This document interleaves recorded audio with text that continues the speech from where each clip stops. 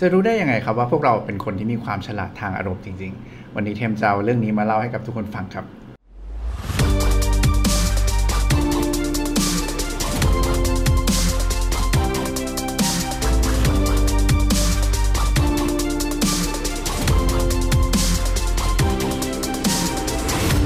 สวัสดีครับยินดีต้อนรับทุกคนเข้าสู่2050 Podcast นะครับ Podcast ที่จะช่วยขุดหรือค้นและสร้างตัวตนขึ้นมาใหม่ให้พร้อมสำหรับการทำงานในโลกอนาคตครับวันนี้อยู่กับเทมส์เหมือนเดิมนะผู้เขียนหนังสือหรือสร้างต่างโต Reinvent นะครับ34วิธีรื้อค้นและสร้างตัวตนขึ้นมาใหม่เพื่อพร้อมรับมือการทำงานในโลกอนาคตนะครับก็วันนี้เรื่องที่เราจะเอามาคุยกันเนาะคือเรื่องของความฉลาดทางอารมณ์หรือว่าที่ทุกคนอาจจะได้ยินในภาษาอังกฤษที่เขาเรียกว่า EQ กันเนาะหรือว่า Emotional Quotient ใช่ไหมครับซึ่งจริงๆแล้วเนี่ยวันนี้สิ่งที่เราจะเอามาเล่าให้ฟังนะมาจากบทความของ Harvard Business Review นะครับซึ่งสิ่งนี้เขาจะเอามาตีแผ่ให้ฟังว่าองค์ประกอบของ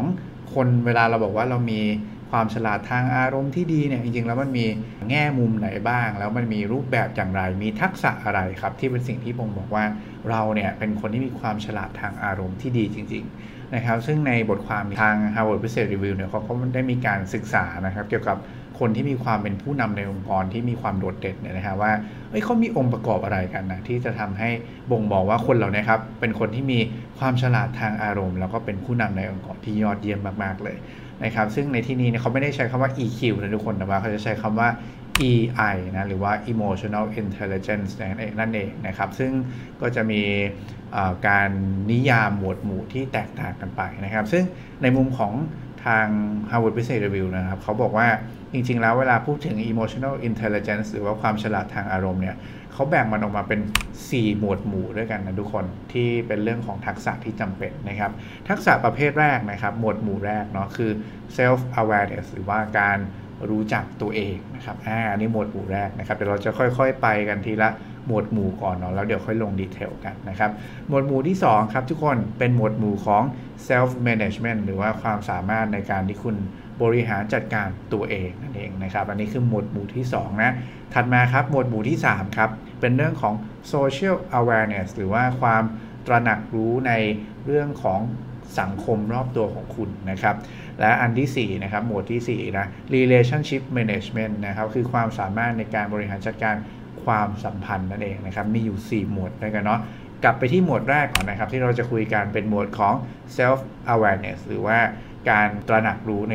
ส่วนของตัวเองหรือว่าการรู้ตัวเองนั่นเองนะครับในส่วนของ self awareness เนี่ยเขาบอกว่าจริงๆแล้วเนี่ยสิ่งที่เรามักจะมองกันเป็นสกิลที่ทุกคนเทมเชื่อว่ามองเรื่องนี้เราก็มองเป็น EQ แน่ๆเลยคือเรื่องของ emotional self awareness นะครับหรือว่าการตระหนักรู้ถึงอารมณ์ของตัวเองนะครับซึ่งเวลาเราพูดถึง EQ ส่วนใหญ่เนาะเวลาพูดถึงความฉลาดทางอารมณ์เนี่ยส่วนใหญ่เราก็มักจะพุ่งไปที่ประเด็นนี้แหละความสามารถในการที่จะตระหนักรู้อารมณ์ของตัวเองว่าวันนี้ฉันมีอารมณ์ดีไหมหรือว่าอารมณ์ร้อนตอนนี้ฉันกำลังโกรธมากเลยนะฉันกำลังอารมณ์เสียมากเลยนะหรือฉันรู้สึกอย่างไรใช่ไหมครับคนที่มีความฉลาดทางอารมณ์ที่ดีเนี่ยนะฮะเขาก็ต้องตระหนักรู้ได้ด้วยตัวเองนะครับว่าปัจจุบันฉันรู้สึกอย่างไรเพื่อที่จะสามารถจัดการกับอารมณ์ของตัวเองได้ถูกไหมครับเพราะฉะนั้นนี่คือความสามารถแรกที่สำคัญเลยนะครับก็คือเรื่องของการรู้จักนะหรือว่าตระหนักรู้ถึงอารมณ์ของตัวเองนะครับนี่คือหมวดที่1เนาะแล้วก็เป็นทักษะอย่างแรกที่สำคัญนะครับคราวนี้พากระโดดมาที่หมวดที่2แล้วนะครับ self management หรือว่าความสามารถในการบริหารจัดการตัวเองนะครับในหมวดที่2 self management เนี่ยมันจะมีทักษะที่อยู่ในหมวดเนี่ยนะฮะที่บ่งบอกว่าเราเป็นคนมีความฉลาดทางอารมณ์เนี่ยอยู่ด้วยกัน4ทักษะย่อยนะครับทักษะแรกครับคือทักษะของ emotional self control นะครับหรือว่าความสามารถในการควบคุมอารมณ์ของตัวเองนะครับคือต่อให้ตะกี้เราพูดถึงการตระหนักรู้ใช่ไหมครับเมื่อเราตระหนักรู้แล้วเนี่ยเราจัดการมันอย่างไรเราควบคุมมันอย่างไรอันนี้คือความสามารถย่อยข้อที่1นะครับการควบคุมอารมณ์ของตัวเองนะครับถัดมาข้อที่2นะครับความสามารถย่อยข้อที่2คือ adaptability หรือว่าความสามารถในการที่จะปรับตัวให้เหมาะสมกับสถานการณ์ที่มันเกิดขึ้นนะครับอันนี้ก็จะเป็นสิ่งที่บ่งบอกว่าเรามีความสามารถในการบริหารจัดการอารมณ์ของเราที่ดีมีความฉลาดทางอารมณ์ที่ดีคือเราสามารถปรับตัวตามสถานการณ์ที่มันเปลี่ยนแปลงไปได้นั่นเองถัดมาเป็นความสามารถย่อยที่3นะครับเป็นเรื่องของ achievement orientation นะครับหรือว่า การมุ่งเป้าหมายหรือว่าการให้ความสำคัญกับการทำอะไรสักอย่างหนึ่งให้ประสบความสำเร็จนะครับคือคนที่มีความฉลาดทางอารมณ์ที่ดีเนี่ยต้องเป็นคนที่มุ่งมั่นที่จะสร้างอะไรสักอย่างหนึ่งให้ประสบความสำเร็จมุ่งมั่นไปที่การทำสิ่งใดสิ่งหนึ่งให้ประสบความสำเร็จด้วยเช่นเดียวกันนะครับอันนี้คือความสามารถย่อยข้อที่3นะครับและความสามารถย่อยข้อที่4ก็คือ positive outlook เนาะหรือว่าการมองไปยังด้านบวกในด้านต่างๆนะครับการมองให้เห็นด้านบวกของเรื่องที่มันเกิดขึ้นนั่นเองเนาะคือในการที่เราจะบริหารจัดการอารมณ์ได้ดีเนี่ยเชื่อว่าการที่เราสามารถมองเห็นเรื่องดีๆในเหตุการณ์แย่ๆเนี่ยก็อาจจะเป็นเรื่องหนึ่งที่ทำให้เราสามารถจัดการกับความรู้สึกของตัวเองได้ดีด้วยเหมือนกันนะครับเพราะฉะนั้นถ้าเรามีความสามารถในการมองโลกไม่ใช่ว่ามองโลกในแง่ดีแหละนะครับเราก็จะสามารถบริหารจัดการอารมณ์ตัวเองได้ดีมากยิ่งขึ้นแล้วก็รับมือกับเหตุการณ์ต่างๆปรับตัวต่างๆได้ดีขึ้นด้วยตามไปด้วยนะครับอันนี้คือทักษะย่อยในข้อที่4นะครับ positive outlook เนาะนี่เราอยู่ในหมวดที่2กันอยู่นะฮะ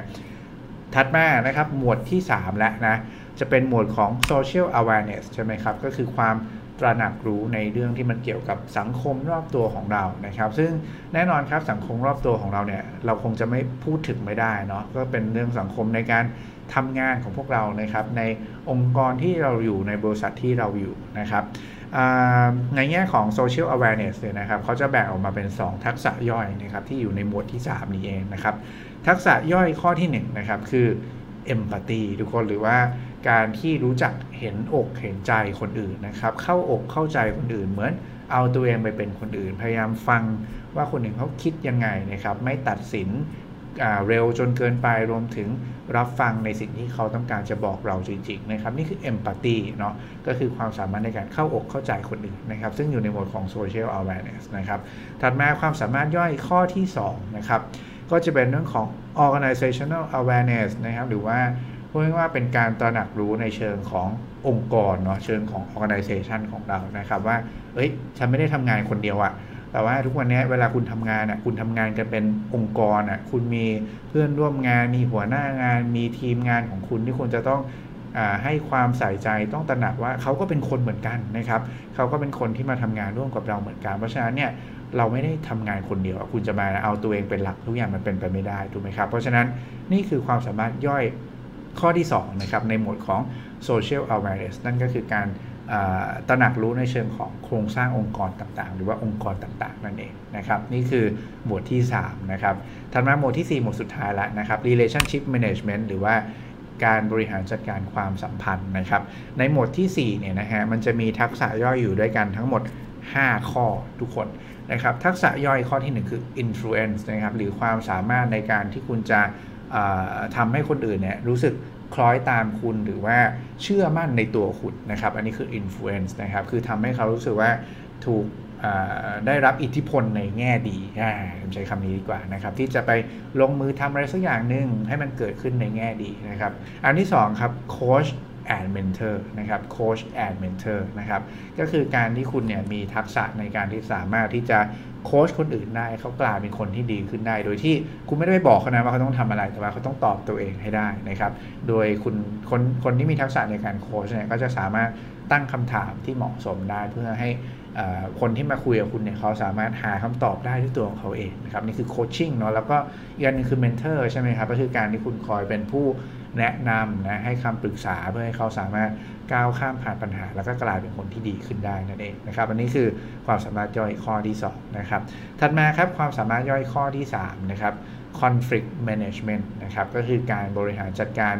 ความขัดแย้งที่เกิดขึ้นนั่นเองนะครับคุณต้องเป็นคนที่สามารถจัดการกับความขัดแย้ง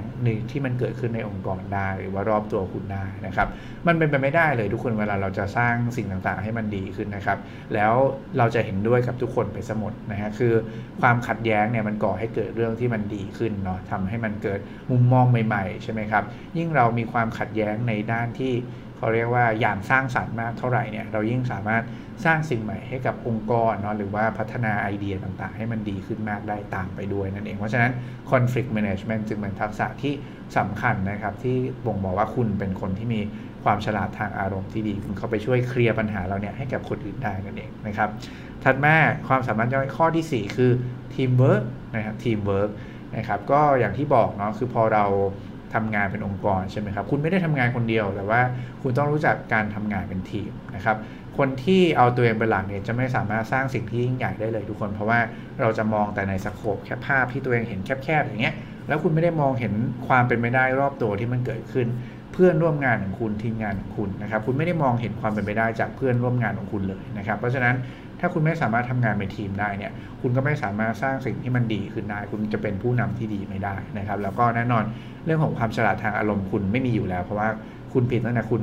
มีอีโก้เอาตัวเองเป็นหลักแล้วถูกไหมฮะและความสามารถข้อสุดท้ายนะครับความสามารถย่อยเนาะเป็นเรื่องของinspirational leadership นะครับก็คือการที่คุณมีความเป็นผู้นำที่อินสปายคนอื่นได้นะครับเวลาเราจะอินสปายคนอื่นเนี่ยแถมว่ามันเป็นทักษะที่จำเป็นมากๆเลยเนาะที่จะทำให้คนอื่นเนี่ยมองเห็นว่าอะไรคือสิ่งที่มันควรจะต้องทำนะครับเรากำลังจะพาทีมงานเราไปไหนทีมงานเราถ้าเขาทำได้ดีเขาจะได้รับผลอย่างไรมันเกี่ยวอะไรกับตัวเขาแล้วสิ่งที่คุณกำลังจะทำสิ่งที่คุณอยากให้ทีมงานของคุณไปทำกับคุณเนี่ยนะฮะมันก่อให้เกิดประโยชน์ต่อโลกนี้อย่างไรถ้าคุณมีเหตุผลที่ดีคุณสามารถเล่าเรื่องมี storytelling ที่มันทำให้ convince แล้วก็ทำให้คนรอบตัวคุณรู้สึกมีแรงบันดาลใจเวลาที่คุณอยู่ด้วยหรือว่าเวลาที่คุณเล่าภาพเหล่านั้นให้เขาฟังได้เนี่ยครับคือทักษะที่จะทำให้คุณกลายเป็นคนที่มีความฉลาดทางอารมณ์ที่ยอดเยี่ยมมากๆเลยนะครับเพราะคุณสามารถที่จะทำให้เกิดอารมณ์ในแง่ดีกับคนรอบๆตัวของคุณนั่นเองนะครับผมสรุปทั้งหมดอีกครั้งหนึ่งเนาะเยอะมากๆเลยนะครับแต่ว่าเหล่านี้คือโดเมน4ด้านหรือว่ามุมมองทั้ง4ด้านที่สำคัญที่จะมองว่าคุณเป็นคนที่มีความฉลาดทางอารมณ์ที่ดีนะครับด้านแรกคือ self awareness เนาะก็คือการที่ตระหนักรู้ในเรื่องของอารมณ์ของตัวเองนะครับด้านที่2คือ self management ความสามารถในการบริหารจัดการตัวเองซึ่งมีความสามารถย่อยอยู่ด้วยกัน4ข้อนะครับอันแรกคือ emotional self control นะครับคือการจัดการกับอารมณ์ของตัวเองได้อันที่2คือ adaptability นะครับคือการปรับตัวให้เหมาะสมกับความเปลี่ยนแปลงต่างๆได้ดีนะครับอันที่3คือ achievement orientation หรือว่าการที่เรามุ่งมั่นไปยังการพยายามทำให้สิ่งต่างๆประสบความสำเร็จนะครับอันที่4คือ positive outlook หรือการมองโลกในแง่ดีการคาดการณ์สิ่งต่างๆในแง่ดีนะครับส่วนหมวดที่3เนาะคือ social awareness นะฮะหรือว่าการตระหนักรู้ในเชิงของสังคมนะครับก็จะประกอบไปด้วยความสามารถย่อย2ข้อนะครับอันแรกคือ empathy เนาะการเข้าอกเข้าใจคนอื่นนะครับอันที่2คือ organizational awareness หรือว่าการตระหนักรู้ในเชิงขององค์กรนะครับและหมวดที่4นะครับหมวดสุดท้ายเนาะ relationship management นะครับจะมีความสามารถย่อยอยู่ด้วยกัน5ข้อนะครับอันแรกคือ influence นะครับก็คือการทำให้คนอื่นเขายอมทำตามคุณเชื่อมั่นในตัวคุณนั่นแหละนะครับแล้วก็ทำให้มันเกิดสิ่งดีๆได้นะครับอันนี้คือ influence นะครับหรือว่าอันที่2คือ coach and mentor นะครับก็คือการที่คุณสามารถที่จะโค้ชคนอื่นแล้วก็เป็นผู้แนะนำที่ดีให้กับคนอื่นได้นะครับอันที่3คือ conflict management หรือว่าการบริหารจัดการความขัดแย้งนั่นเองนะครับและอันที่4คือ teamwork เนาะคือต้องทำงานเป็นทีมเป็นนะครับอันที่5คือ inspirational leadership หรือว่าความสามารถที่คุณจะเป็นมีความเป็นผู้นำที่สามารถสร้างแรงบันดาลใจให้กับคนอื่นได้นั่นเองนะครับอันนี้ก็คือ4หมวดหมู่ที่สำคัญนะครับและหลายๆความสามารถย่อยที่จะบ่งบอกว่าคุณเป็นคนที่มีความฉลาดทางอารมณ์จริงๆประเด็นคืองี้ฮะที่เล่ามาทั้งหมดเนี่ยแล้วเราจะรู้ได้ไงนะว่าเรามีความฉลาดทางอารมณ์แบบนี้นะครับทางHarvard Business Review เขาก็แนะนำว่าในองค์กรนะครับวิธีการที่เราสามารถทำได้เนี่ยที่เราสามารถจะรู้ได้ว่าเรามีความฉลาดทางอารมณ์ขนาดไหนเนี่ยนะครับทำผ่านการประเมินที่เรียกว่า360องศาทุกคน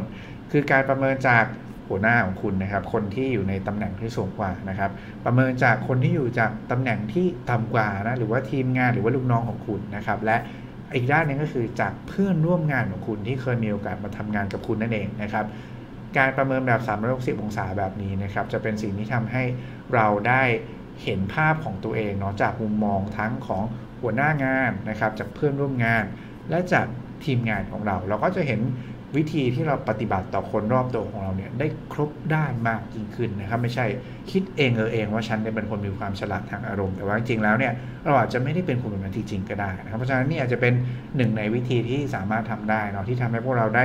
เข้าใจแล้วก็เห็นภาพมากขึ้นว่าฉันเนี่ยมีความฉลาดทางอารมณ์จริงๆนั่นเองนะครับและนี่ก็คือเรื่องที่เทมจะเอามาเล่าให้กับทุกคนฟังในวันนี้นะครับยังไงถ้า เป็นประโยชน์เนาะยังไงก็อย่าลืมฝากกดไลค์กดแชร์นะครับกดติดตามแล้วก็ถ้าฟัง YouTube อย่าลืมกดกระดิ่งกันไว้ด้วยนะครับจะได้ไม่พลาดคอนเทนต์ดีๆแบบนี้ที่เทมจะมาเล่าให้กับเพื่อนๆฟังในทุกๆอาทิตย์นั่นเองเนาะก็วันนี้นะครับก่อนจะจากกันไปฝากเหมือนเดิมนะครับหนังสือนะฮะหรือสร้างต่างโต Reinvent นะครับหาซื้อได้ทางร้านหนังสือชั้นนำทั่วไปเราไม่ว่าจะเป็น C.S. Book เนาะในอินคิโนคุนิยะและ B2S นั่นเองนะครับก็วันนี้เหมือนเดิมนะครับสุดท้ายก่อนจะจากกันไปครับขอให้ความสุขในการทำงานและความสำเร็จในแบบที่ต้องการเป็นของพวกคุณทุกคนครับขอบคุณและสวัสดีครับ